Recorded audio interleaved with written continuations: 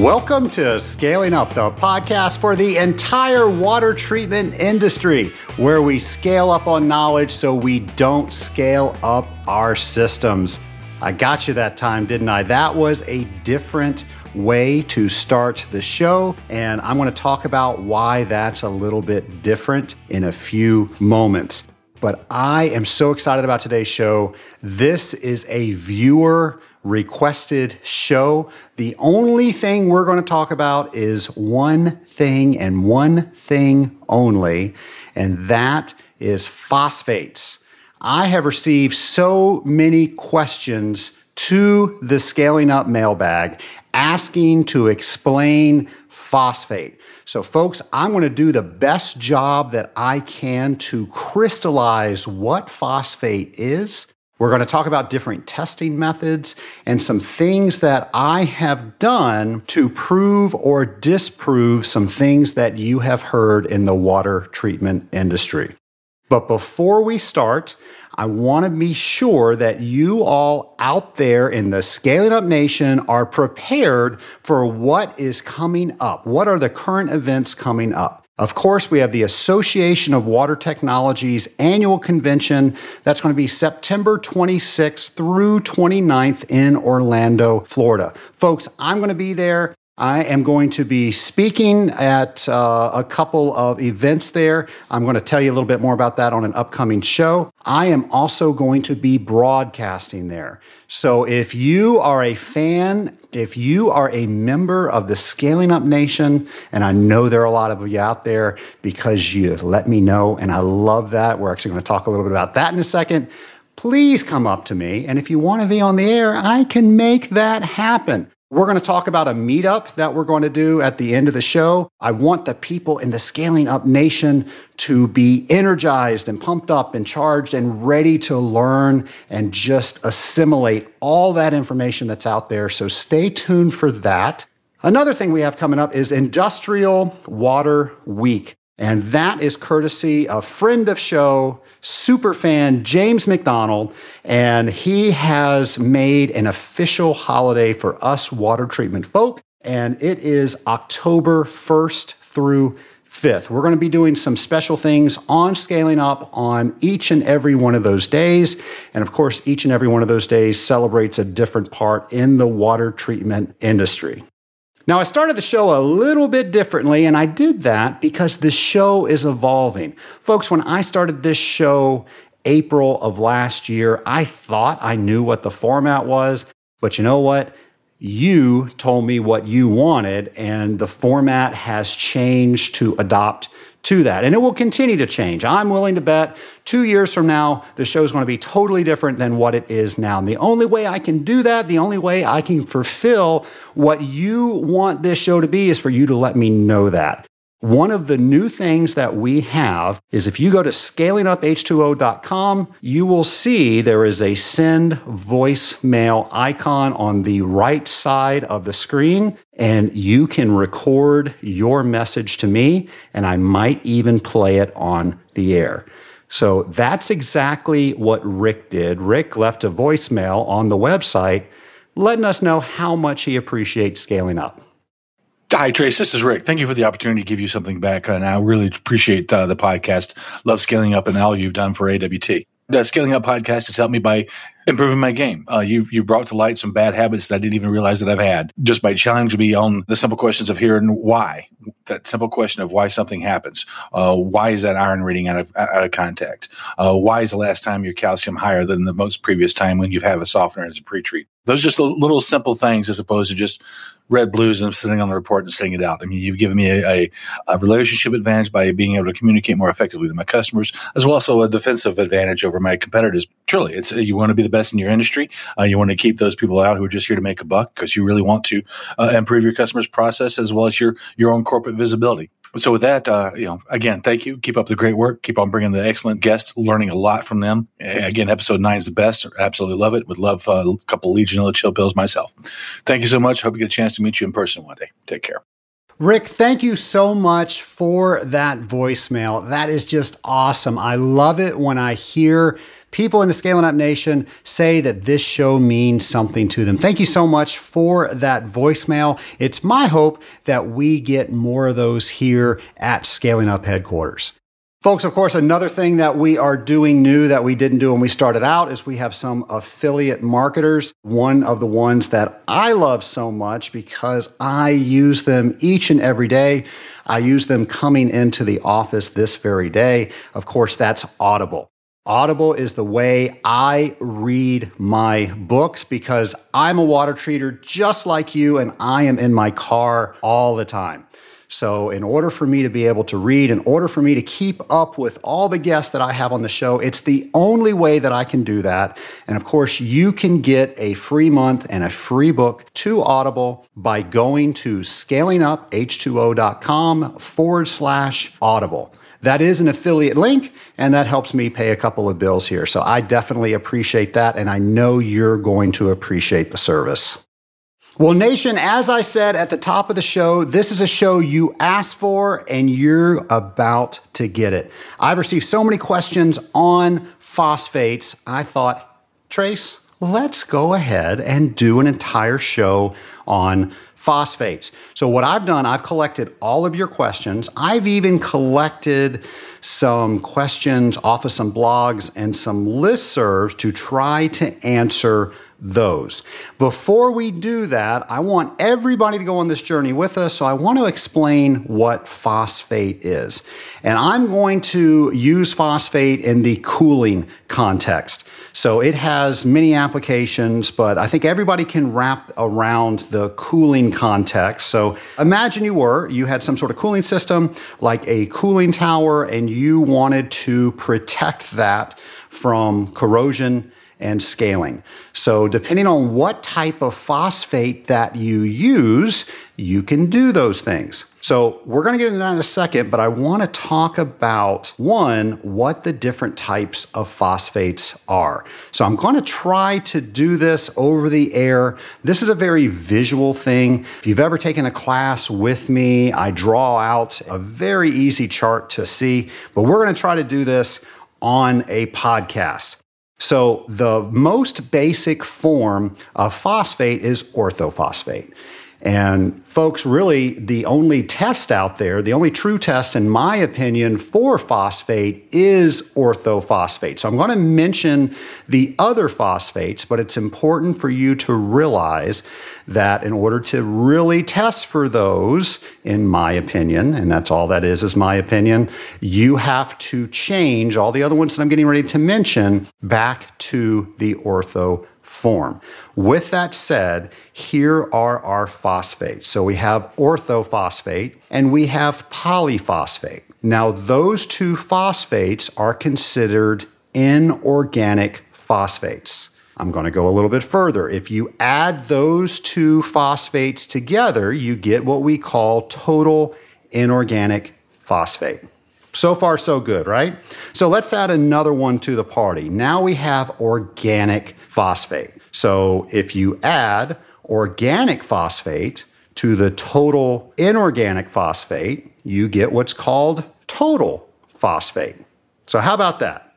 So you've got 5 different types of phosphates if you look at it, but only really 3 different species. So ortho and poly, which make up total inorganic phosphate, and then ortho, poly, and organic, which make up total phosphate.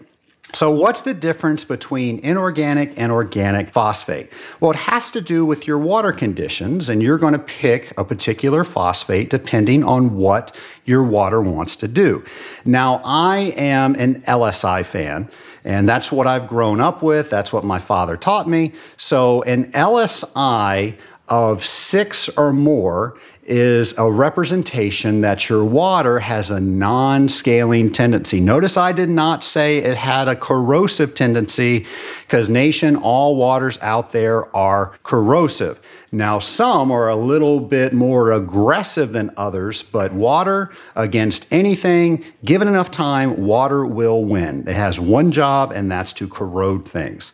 So if we have a non-scaling tendency water, we are going to use, most likely, an inorganic phosphate to allow us to inhibit some of that corrosion. Now, if we have a scaling tendency water, and on the LSI scale that would be below 6, we would use an organic phosphate. Now, these are not interchangeable. There are certain things that you need in order for these phosphates to work. An example is you need carbonate alkalinity in order for an organic program to work properly. And in order to have carbonate alkalinity, you must have a pH of 8.3. And I know, Scaling Up Nation, that 8.3 sounds familiar, and that is also the endpoint of phenolphthalein. And if you put a drop in your sample and it turns red, you have carbonate alkalinity, and your organic phosphate will work for that. You're going to get spotty protection if you do not have carbonate alkalinity. Now, as far as the inorganic products, if you start putting the inorganic products in a high pH, say where carbonate alkalinity is present, you're going to have some issues possibly with scaling, depending on how much calcium you have in your water, definitely how much alkalinity. Of course, those two things are the building blocks of scale. And you put phosphate in there, and it could be disastrous. So it is imperative that you treat for the water that you are treating for. So if you don't know what's in your water, and you do know what type of phosphate is in your product, you owe it to yourself, you owe it to your customer to figure out why this product is the best choice for that. And if you don't know any of that information, go ahead and make a commitment that you are going to find this information out, because folks, you're water treaters. And if you don't know about the water you're treating and the stuff that you're using to treat that, you can't do that job very well. So I mentioned earlier my favorite test for phosphate, and the one that I get the most repeatable results from is the ortho test. And what I do is I convert everything to the ortho form. So let's talk about what we know now and how I test for it on a regular basis. So if we have total inorganic phosphate, so we would have polyphosphate and orthophosphate. So what I would do is I would then test with the ortho test to figure out how much ortho was in that sample. And then I have to prepare a sample in order to revert that poly into the ortho form. And that's when I will test that again. And when I do that, I now have total inorganic phosphate, because now it's using the ortho test to test for both ortho and the reverted poly. So I have to subtract the original amount of ortho to figure out what my poly is. Now, we have products here in the Atlanta area that are for a more aggressive, less scale tendency water. So we use inorganic phosphates as one of our primary corrosion inhibitors. We get great results with that because that's what it's built for. But I know a lot of you out there are using organic phosphate. So let's talk a little bit about this. So organic phosphates have a bunch of different names. And when I listed out the different phosphates in the beginning, you're probably saying, hey, you left out a couple. No, I didn't. We just have multiple terms for the same thing in water treatment. And organic phosphate is probably the one that's the most confusing out there in the Scaling Up Nation. So I said organic phosphate, and that's a term that I learned in chemistry, and it just stuck with me. Now, you might have heard organophosphate, which is basically the same thing I said, just a different way of saying that. You might also have heard it called phosphonate. That's also a way of saying that. And you might hear a combination of those two put together, which is organophosphonate. Now, I had a chemistry instructor that absolutely hated that term, and he's passed that along to me. Basically, that's saying the same thing twice. So the only reason I mention it is so you know that there's a test out there, and they call it organophosphonate, and that's what that is. It's an organic phosphate test, and my chemistry instructor just wouldn't like what they named it. And I'm sure most of you out there are probably using that type of test. And you're thinking, wait a second, Trace, I don't use that ortho test. I don't degrade. By the way, you revert the inorganic, so the poly to the ortho, and you degrade the organic to the ortho. For 1,000 points in the lead, if you're ever on useless trivia in Jeopardy, that'll work for you. So with the organophosphonate test, it just pains me to say that, you are using a different method than I talked about at the top of the show to figure out how much of that particular substance, the organic phosphate, is in the system. And then your company says it's either good in this range or it's bad in that range. Now, I'm willing to bet you have a love-hate relationship with this test. And one of the reasons that I'm willing to bet you don't like it is you can run that test 4 different times and you are going to get 4 different results. And I do this every time I run it, and I can never get the exact same results. And I'm trying to make sure that my procedures and my techniques are the exact same each and every time that I do it. It's just a difficult test to get a repeatable reading on. And a lot of you have called in and you've asked me about this. So how do you know what your test should do? How do you know it's working or not? Well, folks, I can tell you what works, what doesn't work, but it's all my opinion. And what I urge you to do is form your opinion on your equipment and your test, because they're your accounts and you have to talk to your customers and you have to be confident in your program. So the best way to do that is to go ahead and do some experiments and figure out what you need to figure out. Now, what I do here, whenever I try a new type of test, is I make up a mixture in the lab where I know exactly, if we're talking about phosphonate, I know exactly how much phosphonate, again, that's the same thing as organic phosphate, that's the same thing as organophosphate, and of course, the term organophosphonate. So I will put the exact amount in solution so I can calculate what the parts per million need to be, and now I test for it. And I see if I can get that number on my test, and if I can, I like that test. Or if I'm wondering where my color changes should be, is this too dark? Is this too light? Well, now I can zero in on what that needs to look like. Now, keep in mind, I'm doing this in my lab. And after years and years and years in the water treatment industry, I have created a lab with the most wonderful light you have ever seen. They are full spectrum bulbs. They are 6,700 Kelvin, which is supposed to be just like sunlight. And it is absolutely nothing like what you're used to in the mechanical room. So if you're doing a test like this, set yourself up for good results and make sure you've got good light, you've got clean glassware, your procedures are spot on and as precise as they can be. And now you can start trusting what your tests are telling you, and now you can do a little bit better interpretation. All right, so let's talk about another way, the original way that I was talking about testing for phosphonate or organic phosphate. What's the other terms? I'm forgetting them now. Now we have phosphonate, organic phosphonate, organophosphate, and organophosphonate, which you all know isn't really a real term, but we're going to say it because they have a test name for that. Now, I said that I prefer to convert everything back to the ortho form. So how we do that is either through heat or we use some sort of UV digestion. Then to go back through, in order to convert the poly to the ortho form, you would use an acid and heat that up. In order to use the ortho test for the organic test, what you would have to do is in the high presence of oxygen, and normally that's persulfate that we add into that, and then we heat that up, or we put it under some sort of UV source so it can be digested.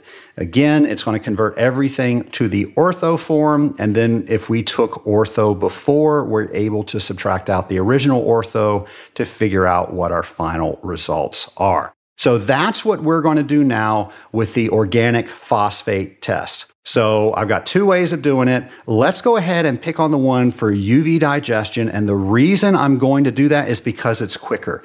And folks, when I'm in the lab, I actually use the microwave to boil my samples.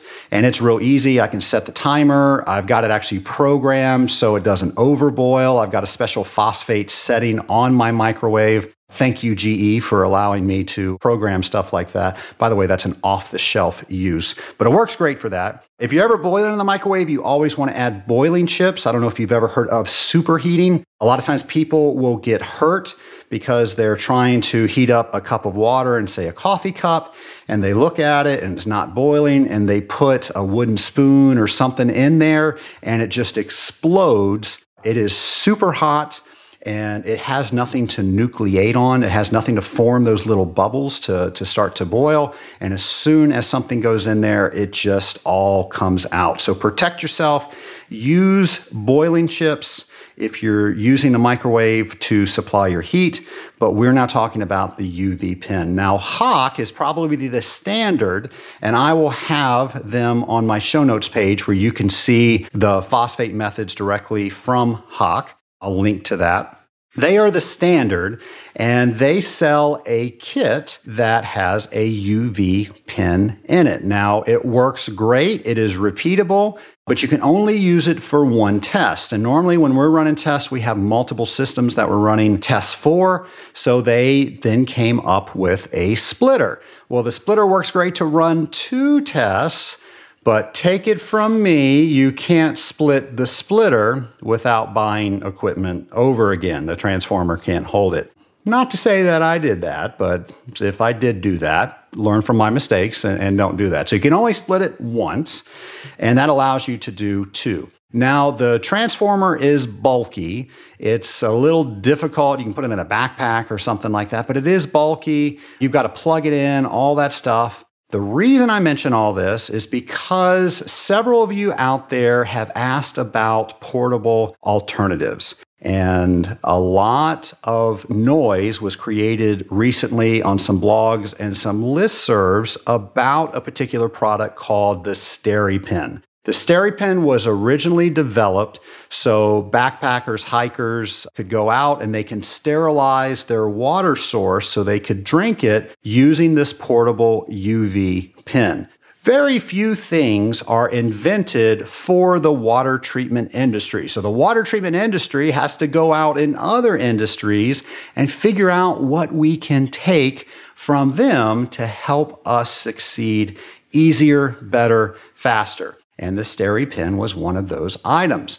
Now, the items that were mentioned on the listserv or the blog was that the SteriPen did not work properly. It wasn't powerful enough. It had this issue. It had that issue. So I thought rather than just reading something, I'm going to take the advice that I just gave you. And I created a situation in my lab where I could test for exactly what was going on with the SteriPen. For those of you out there in the Scaling Up Nation that are not familiar with the recent posting in various blogs and listservs about the SteriPen, let me bring you up to speed. So again, the SteriPen is a pen that was built to sterilize water when you were out backpacking or hiking, and people in the water treatment community have found that that has application for this phosphate testing that we are talking about. In fact, I have been using the SteriPen for at least 3 years now, and I have gotten some pretty good results with it. But if you read some of the posts from other people, they had not gotten proper results with it. So if you've learned anything from listening to me on the show, you know I do not like anecdotal information. I enjoy hearing that you like something, but I need more information than that. I want to know how you tested it, how you verified. So I think Ronald Reagan was credited with trust but verify. I trust that it's a good test, but I want to verify it. So here's what I did. I set up a known quantity of PBTC. For those of you that care, it's phosphonobutane tricarboxylic acid, for huge words for $1,000, Alex, please. So PBTC, it is an organic phosphate, and I put a known quantity in some deionized water. And then I tested the sample that I just made with different methods to see if I could get a repeatable result. And here's what I did. I ordered 3 of the SteriPens. And by the way, I'm using the new model Classic 3. And I ordered 3 pens so I could do 3 different things with them. Now, the issue in the chat rooms were that the light source was not powerful enough in order to allow that reaction to take place over the entire time that that pen was on. People said that if they used the wrong types of batteries, then it would actually lose its power through the on cycle. So the light would start out really bright and then it would dim down. So I decided to test that. And the reason I got 3 pens is this is what I did. The 2 types of batteries that were in dispute were alkaline batteries and lithium batteries. So I got a pin for each one of those batteries. And then that 3rd pin, I wanted to take batteries totally out of the equation. And what I did, I took a 6-volt adapter and I allowed the pin to run off of 6 volts plugged into the wall. So that way batteries were totally eliminated from this pin. I then went ahead and set up 3 different tests. Actually, I set up 4 different tests. I mentioned that Hach is the standard for testing. So I used that pin and that method exactly the way that Hach says that you need to run that test. And I ran all of those tests, and guess what? Within a very slight margin of error, I got the exact same results. So I wasn't satisfied with that. I wanted repeatability, so I did it again.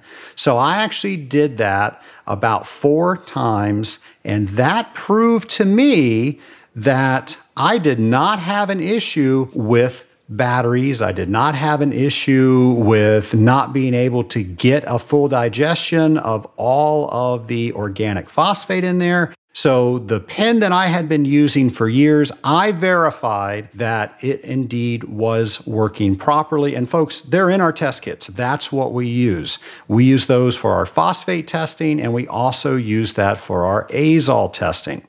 So I'm going to give you some more information on the SteriPen in a few moments, but I still wasn't satisfied. I wanted to make sure that if I started talking about this issue, and trust me, this issue got pretty heated on this listserv, I wanted to make sure that I was giving you some good information. So in addition to my tests, what I did is I reached out to some people that I knew were using the SteriPen, and I asked them to come on Scaling Up to share their experiences with you. So let me share that with you now.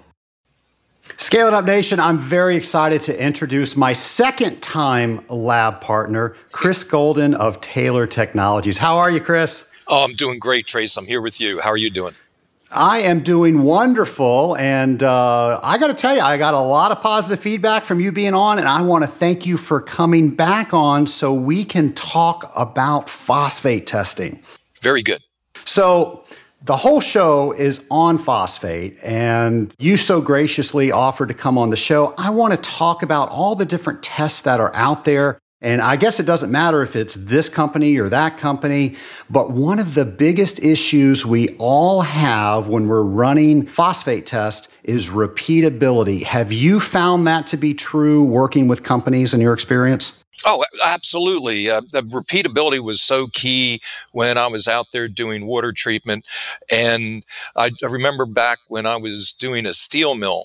And I used to go around to the steel mill and do the industrial water. And we had 80 million gallons of effluent from a wastewater treatment plant going through the steel mill. And something they did at the waste treatment plant was take out the phosphate from the water. Well, that phosphate was acted as a natural corrosion inhibitor in the water. When they took it out, the water was very corrosive, and they started having problems with iron deposition throughout the plant.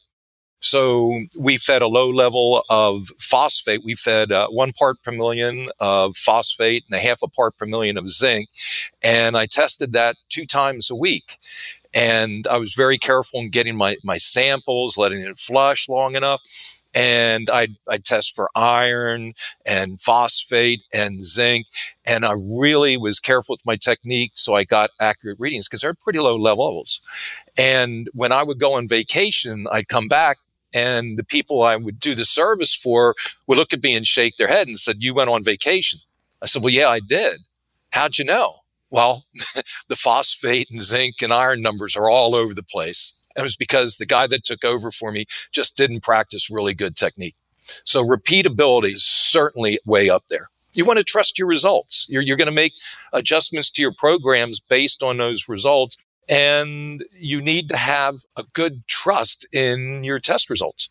So you said the gentleman that replaced you on vacation, his test results were off because he didn't have good technique. So I am leading that to believe that technique is key when we're talking about repeatability. Oh, absolutely.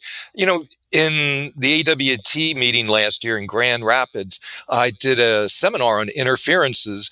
And if anybody was there, they know that the first interference I talked about was us and our techniques, and how before we even start to do a method, we can affect the results of whether they're going to be accurate and repeatable.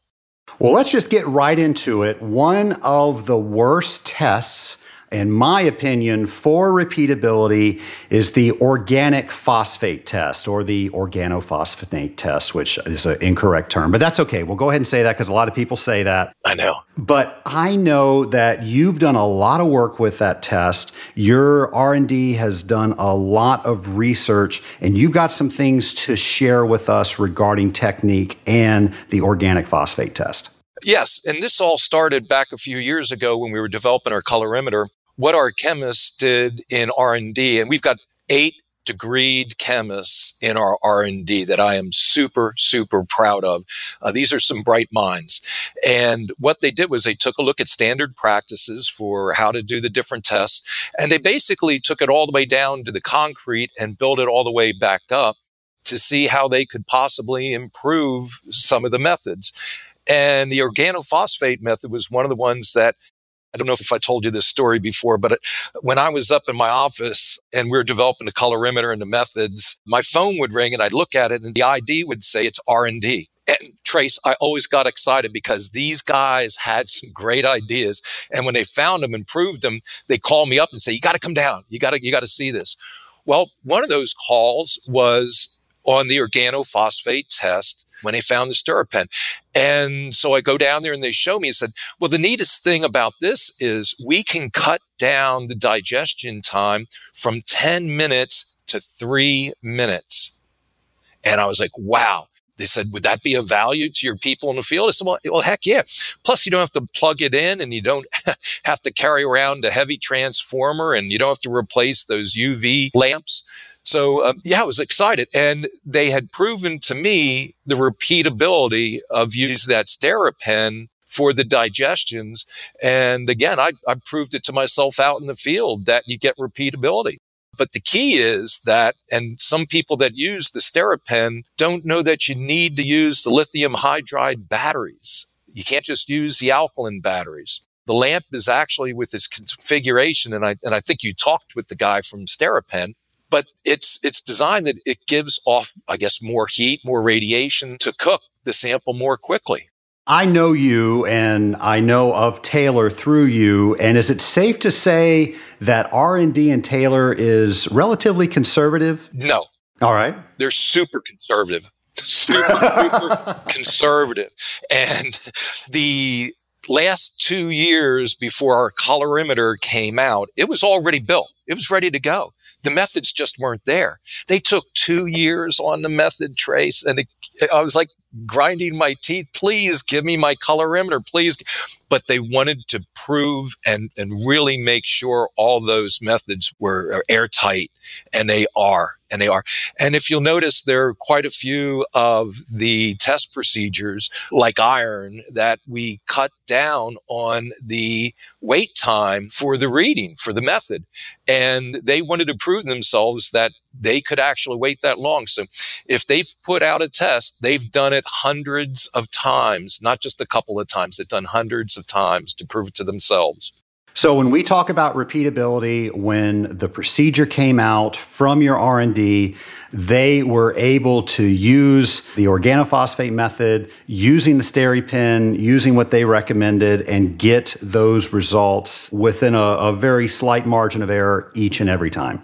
Sure. And if you take a look at our test procedure, the instructions, they did a really great job of writing this, talk about how to do the procedure, what the method is, what the interferences are, estimated the detection limit. So on this organophosphate test, the estimated detection limit is 0.2 ppm. So you can go to 0.2 ppm as phosphate. And the precision is listed as using a single lot of reagent and a 1.5 ppm phosphate standard. An individual analyst obtained a standard deviation of plus or minus 0.1 ppm. So they state their results on each one of the instructions. Those are the results that they got. Well, again, folks, don't take our word for it. You can do your own test back in your own lab or in your own kitchen or wherever it is that you do your test. But Chris, I want to thank you for coming on, letting us know that Taylor has done extensive research with this method.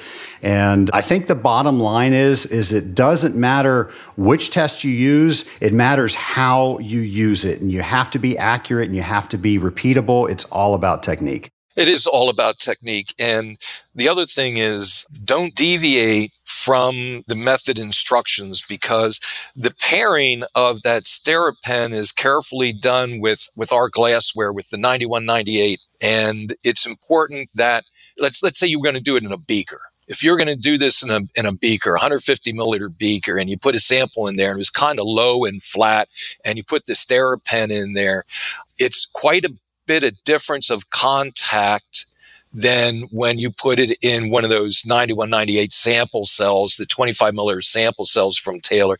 You're going to notice that there's more water surrounding the lamp than it is in a beaker. So that's another area of I'll put it under technique, is read the instructions and use the glassware that's recommended.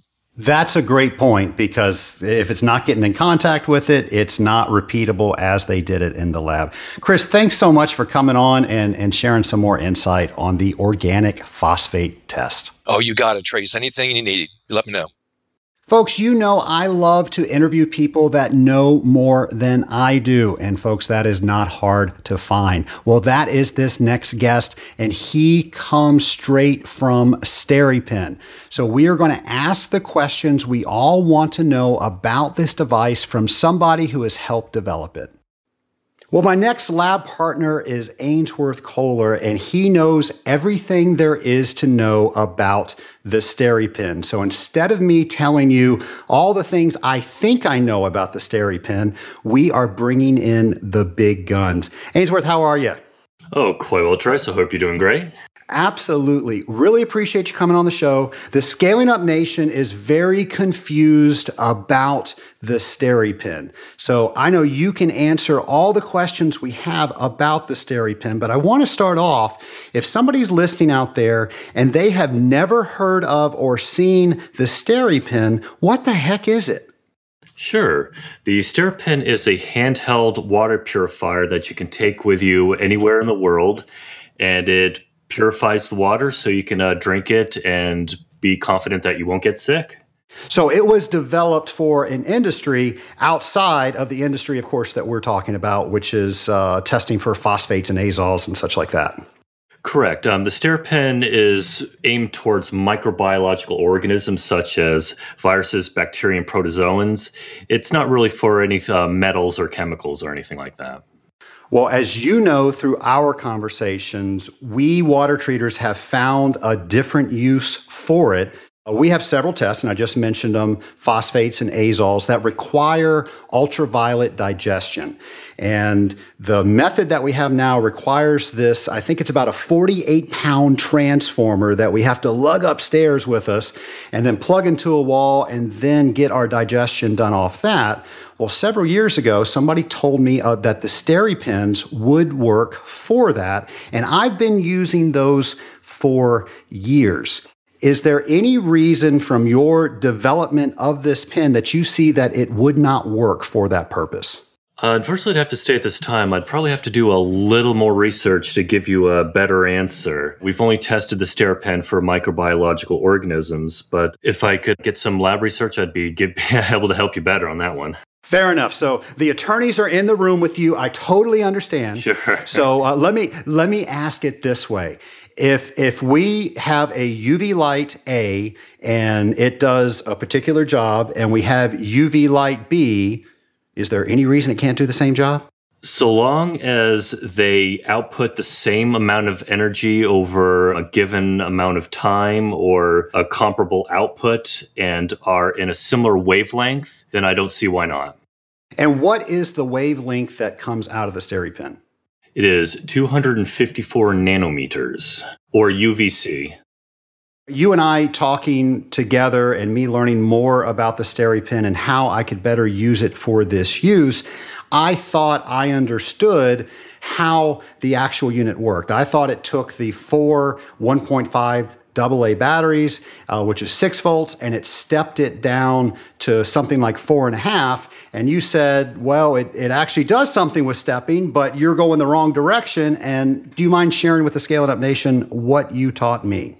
Sure. So it does take 6 volts of battery voltage, but the SteriPen lamp does require over 1,000 volts to light up and 300 volts just to maintain the output needed to safely purify your water.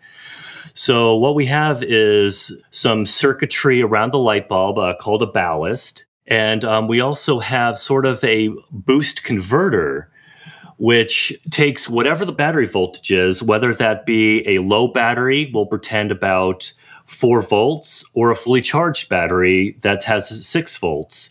And it converts that to a voltage that we know that the ballast circuitry needs to sufficiently power that multi-100 volt lamp. The previous generations of SteriPens, that being the Classic or the Traveler, required a stronger battery such as the lithium chemistry battery in order to power the lamp.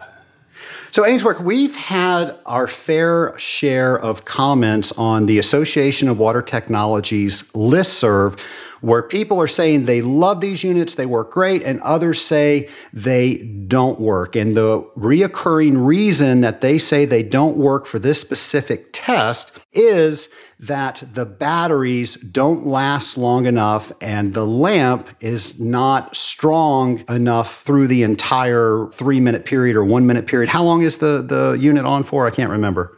For a full liter dose, it's 90 seconds. So during that 90 seconds, if the batteries are low, you're not going to get the full power of the lamp. What do you say to that? If the batteries are low but not discharged, you will get the full power output of the lamp. However, if the batteries have discharged to a point where their strength is completely gone, then you'll get nothing from the lamp. In other words, there is no dimming from the lamp like you would observe from an incandescent light bulb in a flashlight. It's either the full output or nothing at all. So there you go. So that right there, that statement definitively answers that what they were saying on the listserv is completely false. I would say it's people diagnosing the pen the best they can given the evidence they have on hand. The SteriPen is a sort of an enclosed unit and it's hard to diagnose. So most people like to just go to the default diagnosis of eats batteries or, quote, does not work. The SteriPen doesn't eat batteries. It'll work as advertised. And if not, then your customers are welcome to call us up and discuss it with us. And you and I met through that very thing. And I got to tell you, you've got great customer service. And you have told me a great wealth of information about the pen. So you guys really deliver what you promise. Oh, I'm glad to hear that. Yep. We're always there to help our customers. We do, of course, have a warranty policy, but for the most part, we're pretty loosey-goosey so long as we've seen the customers treat the SteriPen with respect. All right. So you're talking about either alkaline batteries or lithium batteries. So let's talk a little bit about that. So I know you've got a couple of different units. I want to say that the people in the Scaling Up Nation primarily that are using the SteriPens are either using the original Classic or the third version of the Classic. Sure. Those are our two most popular selling models. So how do they work based on what type of batteries we put in there?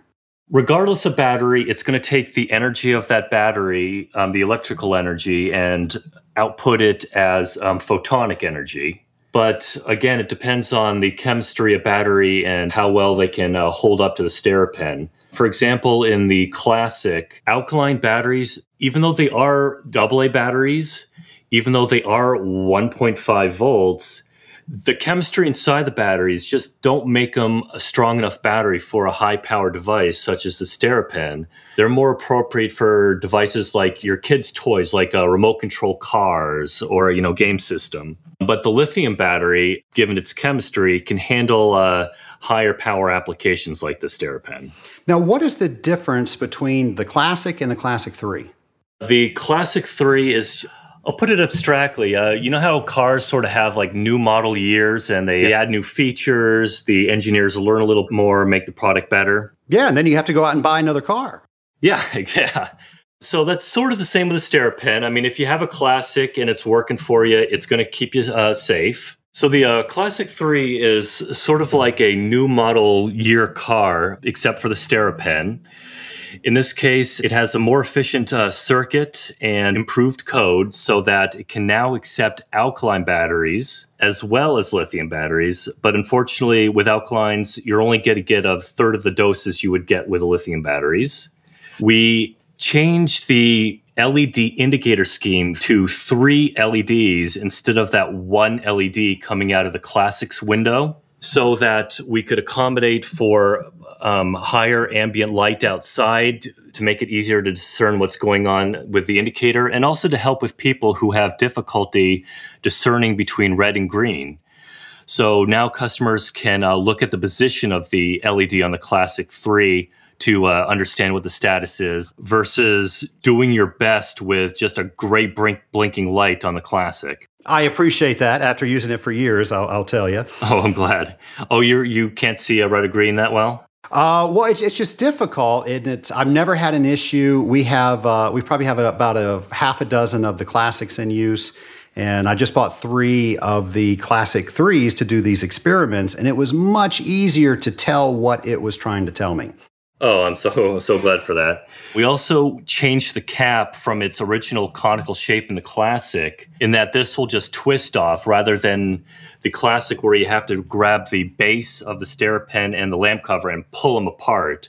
Some customers were concerned that the amount of strength needed to pull those two pieces apart could damage the lamp, and just some people had difficulty pulling them apart in general. So we made that easier. And the last improvement with the Classic 3 over the Classic is we made it so you can actually start the pen inside the water rather than having to start it outside of the water. And that is a huge improvement based on how we use it. I love that. Yeah, one step less.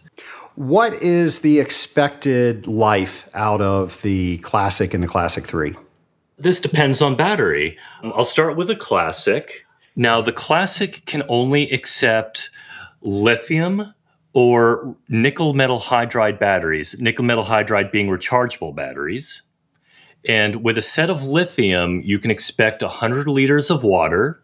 And depending on the brand and the model of rechargeable battery, you can expect about 80 liters.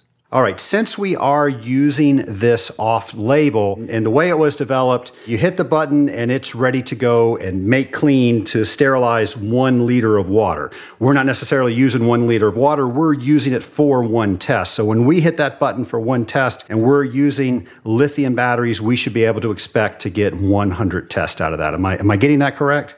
Yep, that sounds correct. All right. Continue on with the Classic 3, given the improved circuitry and the improved code, you can now use alkaline batteries, which will give you 50 liters of water. With lithiums, now you can get 150 liters of water. And depending on the brand and model of nickel metal hydride or rechargeable battery, you can expect about 100 liters of purified water, or in your cases, 100 uses. Awesome. So next question is, should people be wearing UV eye protection when they're using these devices? Oh, no, that's not necessary at all. The SteriPen has an important safety feature called the water sensor. Now, to dispel any misconception ahead of time, the water sensor does not detect the purity of water. It only detects the presence or lack of water, and that is it. And what the water sensor does is to ensure that the lamp is not illuminated outside of the safe confines of water. When the SteriPen is in water and emits the UV photons, it'll bounce off the air-water interface of the volume of water and stay in that volume of water, or it'll be absorbed or bounce off the walls of the container of the water. So in effect, a very, very, very negligible amount of UV light escapes, but nowhere near the amount that could cause any skin or eye damage. This has been very informative. I think for once you've put to bed what we've been talking about for years on this listserv. So I really want to thank you for coming on Scaling Up and educating the entire Scaling Up Nation. Oh, I'm glad to keep everyone informed. Nation, if you don't take away anything else from today's show, I want it to be this. I want you to keep your ears open. I want you to read everything you can about what you do on a regular basis. And trust me, every water treater out there has an opinion about how you do it, what you use, you name it, they have an opinion about it. There's a metaphor for that, but I've got a clean lyrics show and I'm not going to go into that. I think you all know what it is. It's great to hear what those opinions are, but that's all they are to you.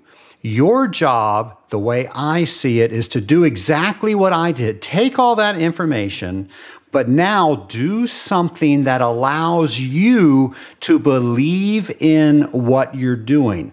Now, you have to be open because there's a possibility you could have been doing something for a very long time, and now that you've tested it, you might find that it's wrong.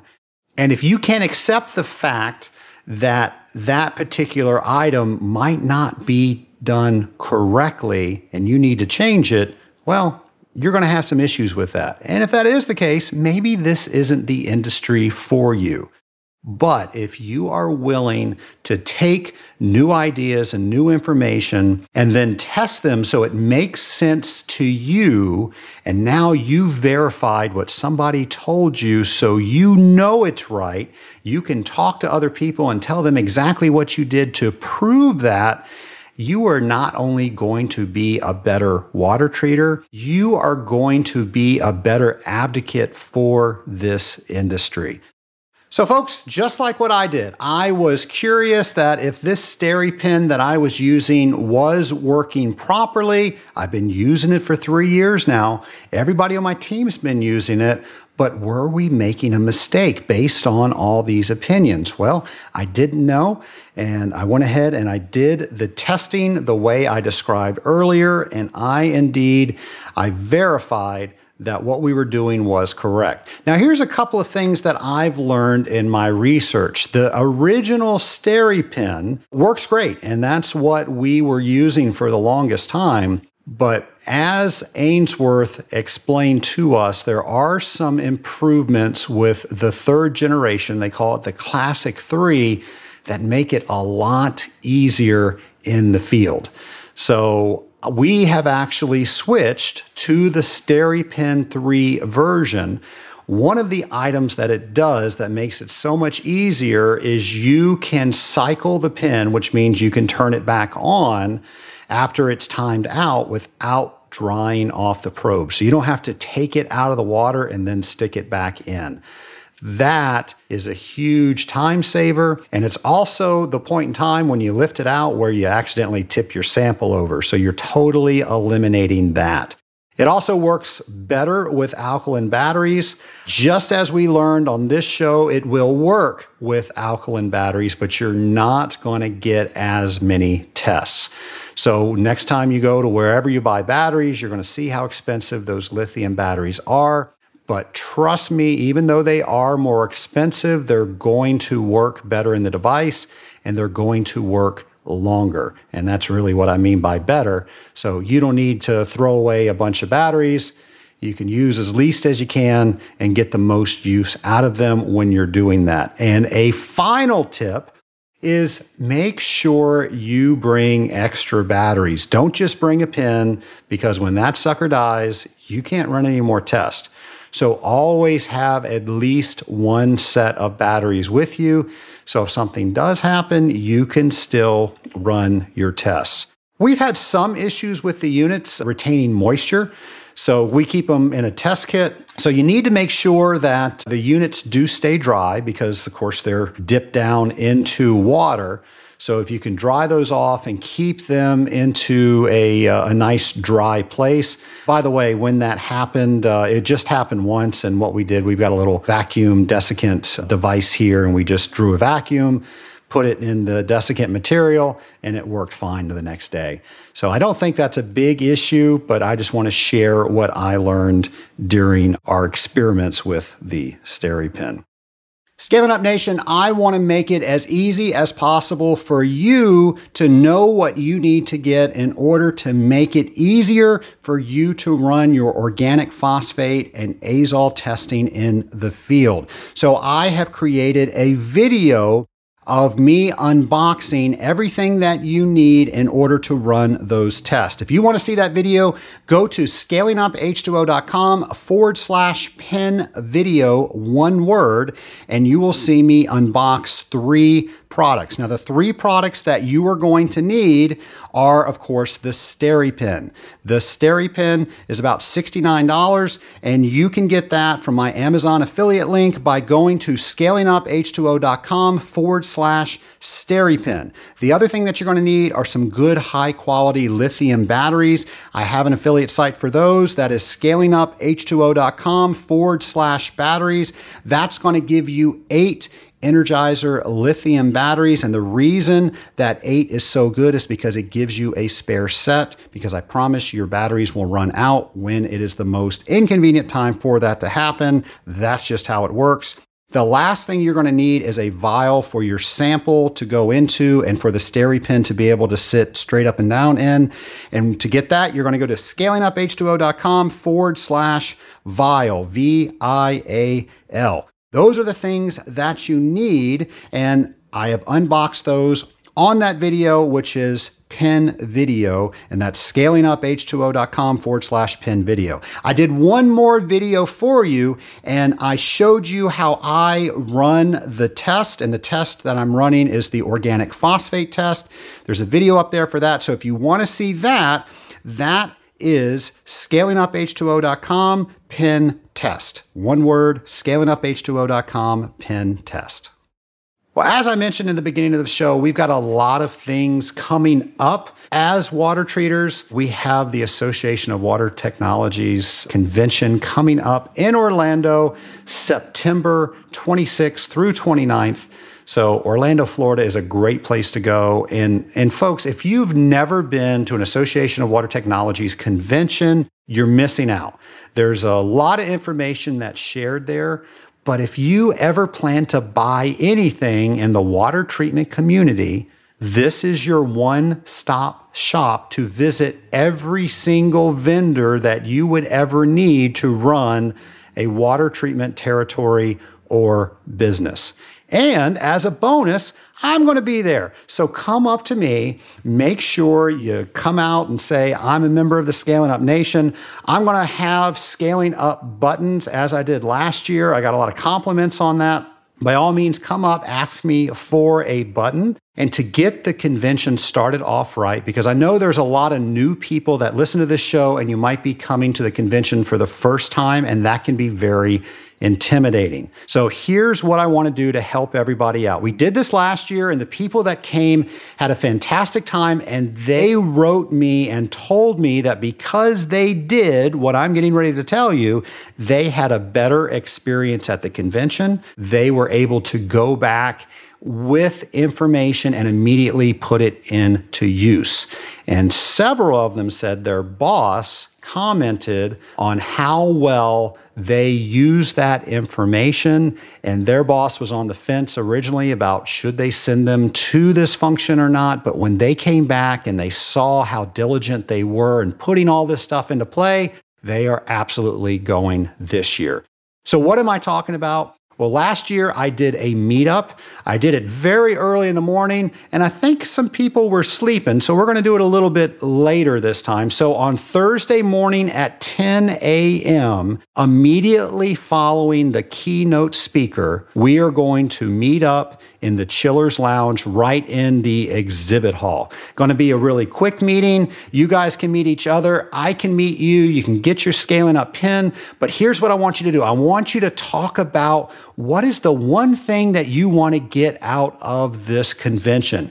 You get enough people talking about the one things, you're probably going to have more than one thing that you want to get out of the convention because of that conversation, but people will help you find it. They're going to talk to a certain vendor and they're going to say, hey, I remember George wanted to find out about that. They're going to go find George. They're going to bring them and introduce them to that vendor. So nobody is going to the AWT convention alone. We are all part of the Scaling Up Nation, and we're going to meet up to talk about that at 10 a.m. immediately after the keynote speaker. So if the keynote speaker runs 10 minutes late, it's going to be at 10:10. Just keep that in mind. But I will be there, and I hope to see you there as well. There are also a couple of other opportunities for you to see me.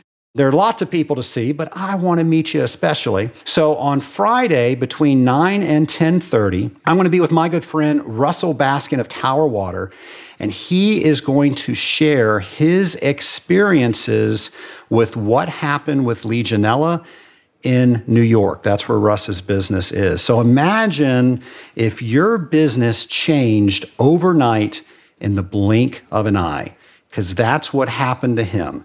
There were people that got sick and died, unfortunately, in the Bronx. And then the municipalities got together and they said, we are going to change the laws in regards to Legionella. And he had to totally redefine how he did business.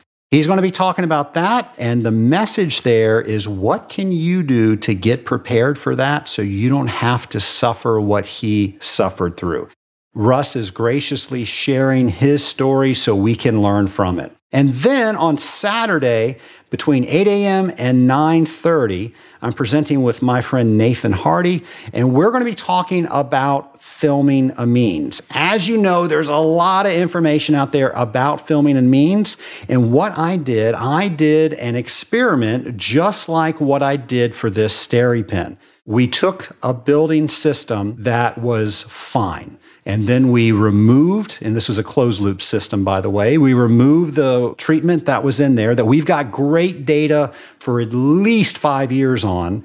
And then we put the amine in the system. And that's what you're going to learn about what I found by doing that. So I hope you enjoy that presentation. As you know, I've got some evidence on what I found.